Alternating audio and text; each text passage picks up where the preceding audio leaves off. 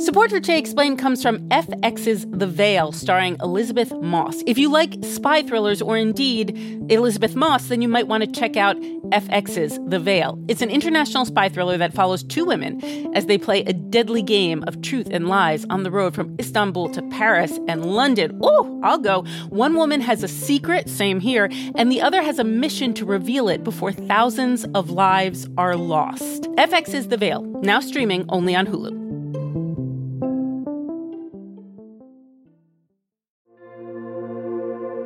Support for this podcast comes from Planned Parenthood. It's hard to imagine a world where we leave future generations with fewer rights and freedoms. Since the Supreme Court's decision to overturn Roe v. Wade, politicians in nearly every state have introduced bills aimed at blocking people from getting the essential sexual and reproductive care they need, including abortion. Planned Parenthood believes everyone deserves access to care. And with supporters like you, they can reclaim our rights and protect and expand access to abortion care. Visit PlannedParenthood.org/future to learn more and support their cause.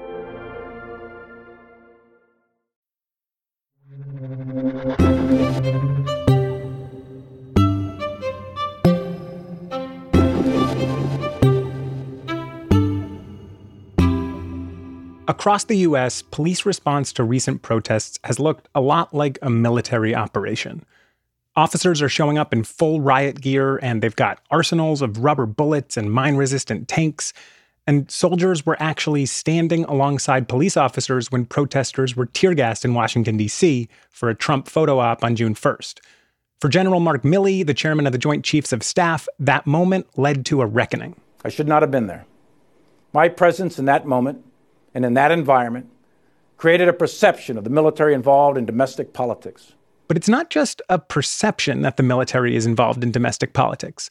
Police have been using military equipment for decades. More on that in a bit. But first, we're going to stay with the immediate aftermath of the tear gassing and the photo op. The military didn't just stand on the sidelines. They flew military helicopters above the protesters, tracking their movements, and even flying low to the ground to force protesters to disperse. Alex Horton has spent the last few weeks reconstructing the paths of the helicopters for the Washington Post. So I spoke to two protesters, their roommates. My name is Camelia Magnus. My name is Julia Dashtamarova. So right after the tear gassing, there was still a very tense situation on D.C. streets. All the protesters were pushed back from Lafayette Square. We wanted to protest. We wanted to have our voices heard. And so we wanted to keep moving. The entire intention of the night was to have no confrontation with the police. But all throughout the day, there were several military helicopters from the D.C. Army National Guard that were flying high above the city, seemingly to shadow the protesters everywhere they went. So when one of the main groups moved from Lafayette Square, they sort of swung northeast towards U Street, coming down towards Logan Circle. The helicopters were there. Flying real low here. It's an Army chopper.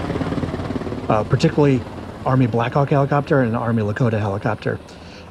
So throughout the night, the helicopters used their spotlight, presumably to give updates to other law enforcement about the composition of the crowds, their size, where they seemed to be headed.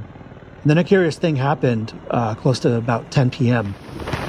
I think at this point, one flashbang went off. We didn't even know what was happening at the time. At least one. One of the helicopters, a Black Hawk, descended and started pounding the protesters with rotor wash, which is the downward force of the air coming down from the propellers. For about a minute and a half to 3 minutes, it got very close to us. There was wind blowing everywhere. There was dirt getting into our eyes, our masks were kind of opening up and dirt was getting into our mouths. And then Camelia luckily reminded me that I had goggles on top of my head and to put my goggles on because this whole time I was just getting dirt straight into my eyes. And the Black Hawk is a pretty large helicopter. It's used for transport. It's a utility. You can use it for a medevac. You can use it to move troops around the battlefield. It's essentially a flying school bus. It went low and slow around the National Portrait Gallery for a few minutes, enough to sever a pretty thick branch on one of the trees there. And there was debris like sticks and leaves and glass that has been smashed from windows of cars started flying around the air, sort of like shrapnel.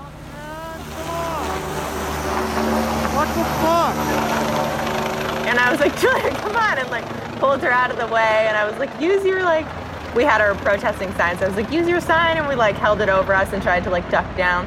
So it was down for several minutes. People were running away. People felt that, the helicopter was going to land and push soldiers out and, move the crowd to the police who were starting to encircle them.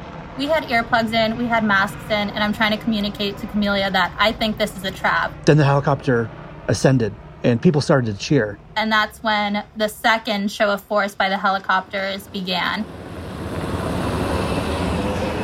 Another helicopter showed up, the Lakota, which is smaller, but it still has a pretty good force of its rotor wash. And that flew as low as 45 feet off the ground.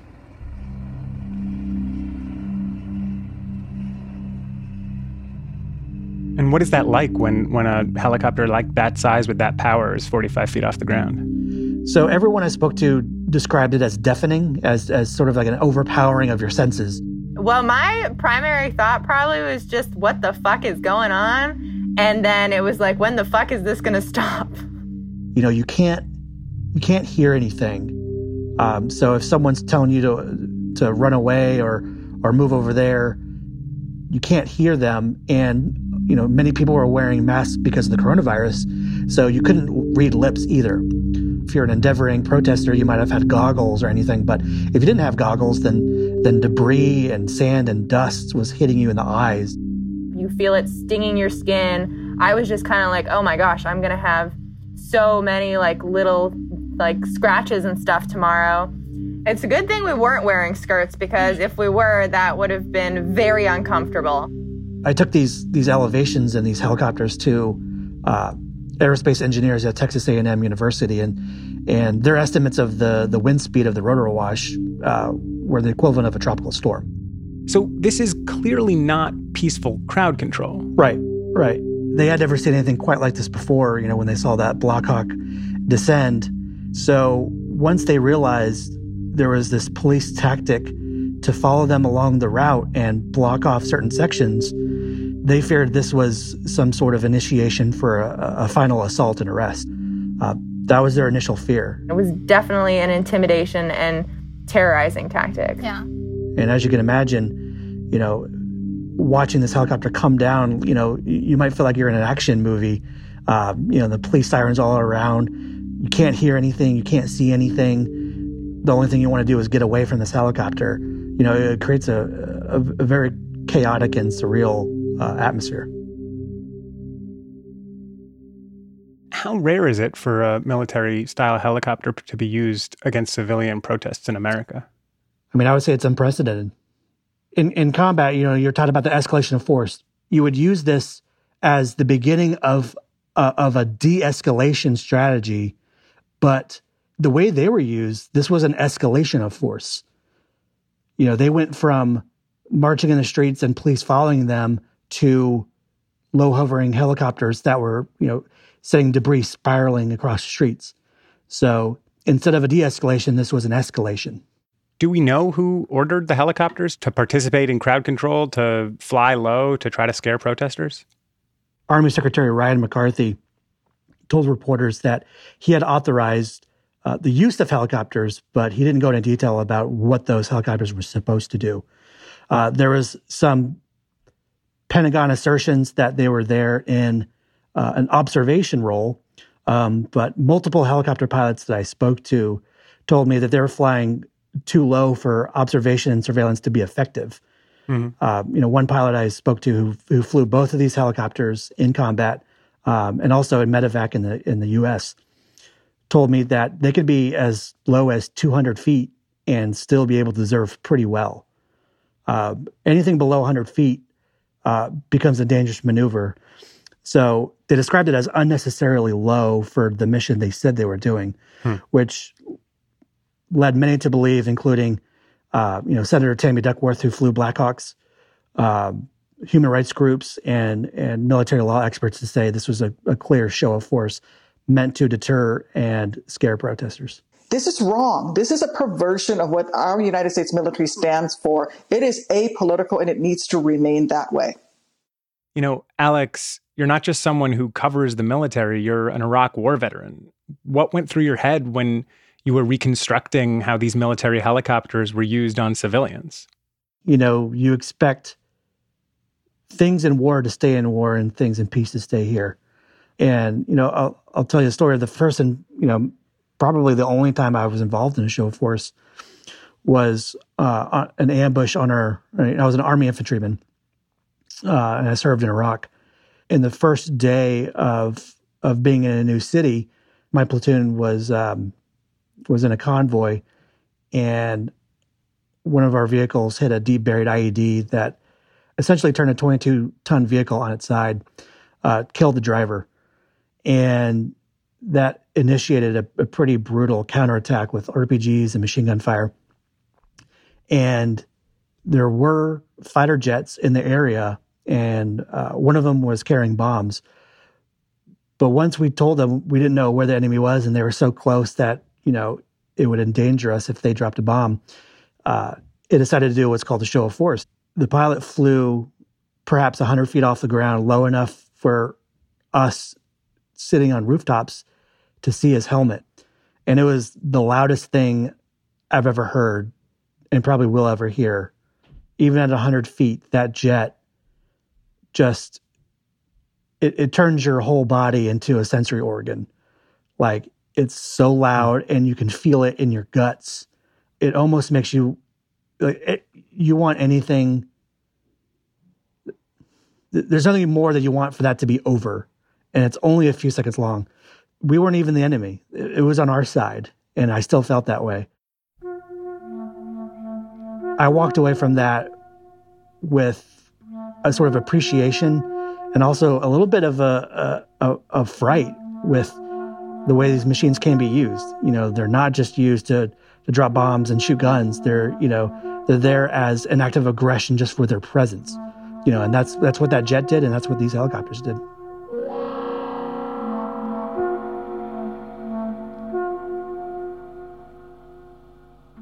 Up next, how police started to look a lot like the military. I'm Noam Hassenfeld, filling in for Sean Rameswaram. This is Today Explained.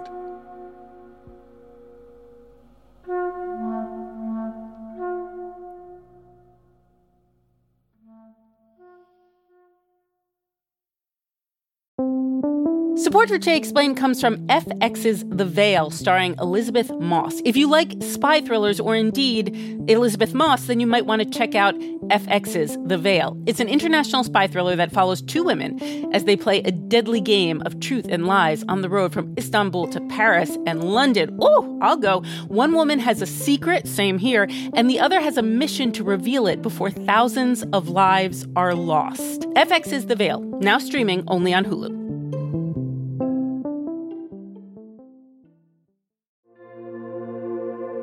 Support for this podcast comes from Planned Parenthood.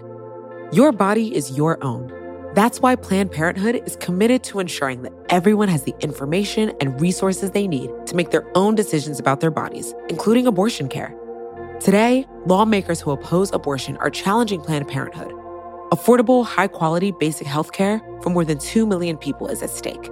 Planned Parenthood believes that health care is a basic human right. That's why they fight every day to push for common-sense policies that protect our right to control our own bodies. They also work tirelessly to oppose the onslaught of new policies aimed at interfering with personal decisions best left to patients and their doctors. They won't give up, and they won't back down. You can join Planned Parenthood in the fight to help make sure that the next generation can decide their own futures. The organization needs your support now more than ever. With supporters like you, they can reclaim our rights and protect and expand access to abortion care. Visit PlannedParenthood.org/future to learn more and support their cause.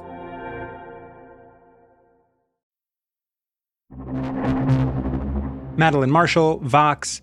Why have America's police started to look more and more like soldiers? I think it's more that we've just kind of started noticing, but this has kind of been a slow creep since the early 80s. And now it's kind of this full-blown expectation that police have on terms of how they should look and how they should be equipped. What was happening back in the 80s that kicked this off? So President Reagan really wanted to get aggressive with the war on drugs, and he's the one who kind of kicked off this culture and this idea of police and military working together. We have increased seizures of illegal drugs. Shortages of marijuana are now being reported. Last year alone, over 10,000 drug criminals were convicted, and nearly $250 million of their assets were seized by the DEA, the Drug Enforcement Administration. He signed laws that had them work and train together, for police to be able to use military bases, for the National Guard to work with police on drug enforcement operations, and eventually it led to a 1990 bill, which we now know as the 1033 program. And it was for police departments who were specifically going to use the free military equipment for drug enforcement operations. But in 1997, it was expanded so that pretty much any police department, even really small university police, can apply for this. What we have is what was originally designed and manufactured as a mine-resistant, ambush-protected vehicle. That's MREP for short. And the hope is UT System Police will never have to use it. This military equipment is anything from, assault rifles to mine-resistant vehicles to just basic office supplies and even robots. In 2014, our investigation found the Tennessee Highway Patrol obtained 135 bayonets from the surplus program. We found that other departments across the state obtained thousands of pieces of military equipment, items like mine-resistant vehicles, night vision goggles, helicopters, and guns.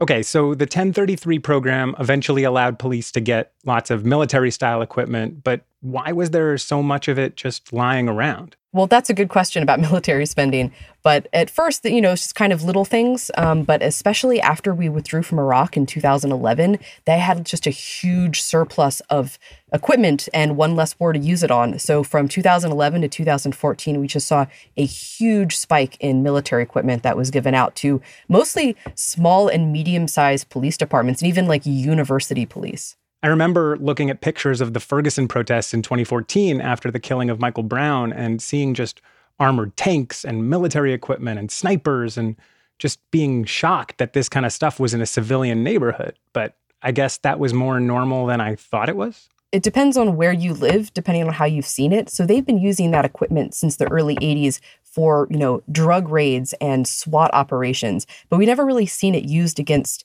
peaceful protesters. I was actually in Ferguson, and that was the scariest thing for me was there's peaceful protesters and suddenly this armored truck shows up and people are pointing sniper rifles at you. And it's like, where did this military equipment come from? And it raised a lot of questions. Men in Kevlar vests and helmets, camouflage, carrying automatic rifles, moving in tactical armored vehicles. These aren't American troops on the battlefield, but police in Ferguson. And at that time, enough people were mad about it that Obama put in an executive order to kind of curb the program and put on restrictions like what kind of gear they were able to get. They would have to get training for the first time on it. They'd have to keep detailed records on it for the first time. We've seen how militarized gear can sometimes give people a feeling like there's an occupying force as opposed to a force that's part of the community that's protecting them and serving them. Can alienate and intimidate local residents and send the wrong message. But actually, none of the equipment we saw being used in Ferguson was from the 1033 program. All of that equipment were things that Ferguson or St. Louis, whoever was there, had bought themselves or gotten through grants from the Department of Homeland Security. Did the Obama restrictions last? No. So Trump reversed it as soon as he took office. He is rescinding restrictions from the prior administration that limited your agency's ability to get equipment through federal programs, including life-saving gear. And honestly, all the people I spoke to, all the experts say that wasn't that big of a deal because at this point, that's really just stopping these bigger equipment to going to smaller, police stations that may not need it. But places like St. Louis or Ferguson that want this gear already have this gear and they don't need the 1033 program. The 1033 program might have kind of kicked off this militarization of police, but it's certainly not the reason police are going to continue to be militarized or why they have the equipment that they do today. So we've had almost 3 decades of this police-military collaboration under the 1033 program. What impact has this had on how police see their role or how they do their job? I mean, of course, if you arm someone like a soldier and you train them like a soldier and you dress them like a soldier, they're going to act more like a soldier. And I spoke with experts who've done polling on this, and they've shown that police that wear this, they don't have a problem wearing militarized equipment, but they do think it makes the public not trust them and be a little more scared of them. And they think that it might make them more aggressive. It's really just changed kind of this military mindset. And at this point, the militarized culture is just so ingrained with police that the equipment is just kind of a layer on top of that. This isn't isolated to one type of department with one type of equipment. This is a U.S. police problem. Is there any argument in defense for the use of this equipment? Has there been a reduction in crime when police use military equipment? There's definitely an argument that police have been able to use this equipment. Like a great example is the Pulse nightclub shooting in 2016 in Orlando, where Orlando police were able to use an armored truck they bought themselves. But studies that have looked at this have not found a reduction in police officer safety or in rates of violent crime because of this equipment. And do you think seeing such a problem like that on such a broad scale on videos that are impossible to ignore, do you think this is something that could shift the relationship between the police and the military? I don't see how it wouldn't. The Trump administration certainly isn't going to change anything about the 1033 program. And as one expert I talked to said, changing the 1033 program is literally the least you could do right now because it's so ingrained in the culture. But there are definitely steps that can be taken. Part of it is, the defunding of the police. So how much money should they be spending on this type of equipment? But also, there are Department of Homeland Security grants for this kind of equipment. And so getting rid of those grants, or at least having them have a higher bar of who can actually get this equipment. Police have come to expect this in such a way that they don't even have to go through training. They don't have to have a good reason. It's really just if you want it and you can get it, you can have it. And I think even just putting restrictions on that would have an effect. It's just going to take the political will.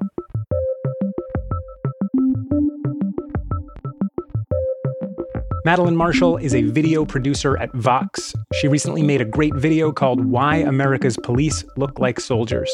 You can find it at youtube.com/Vox.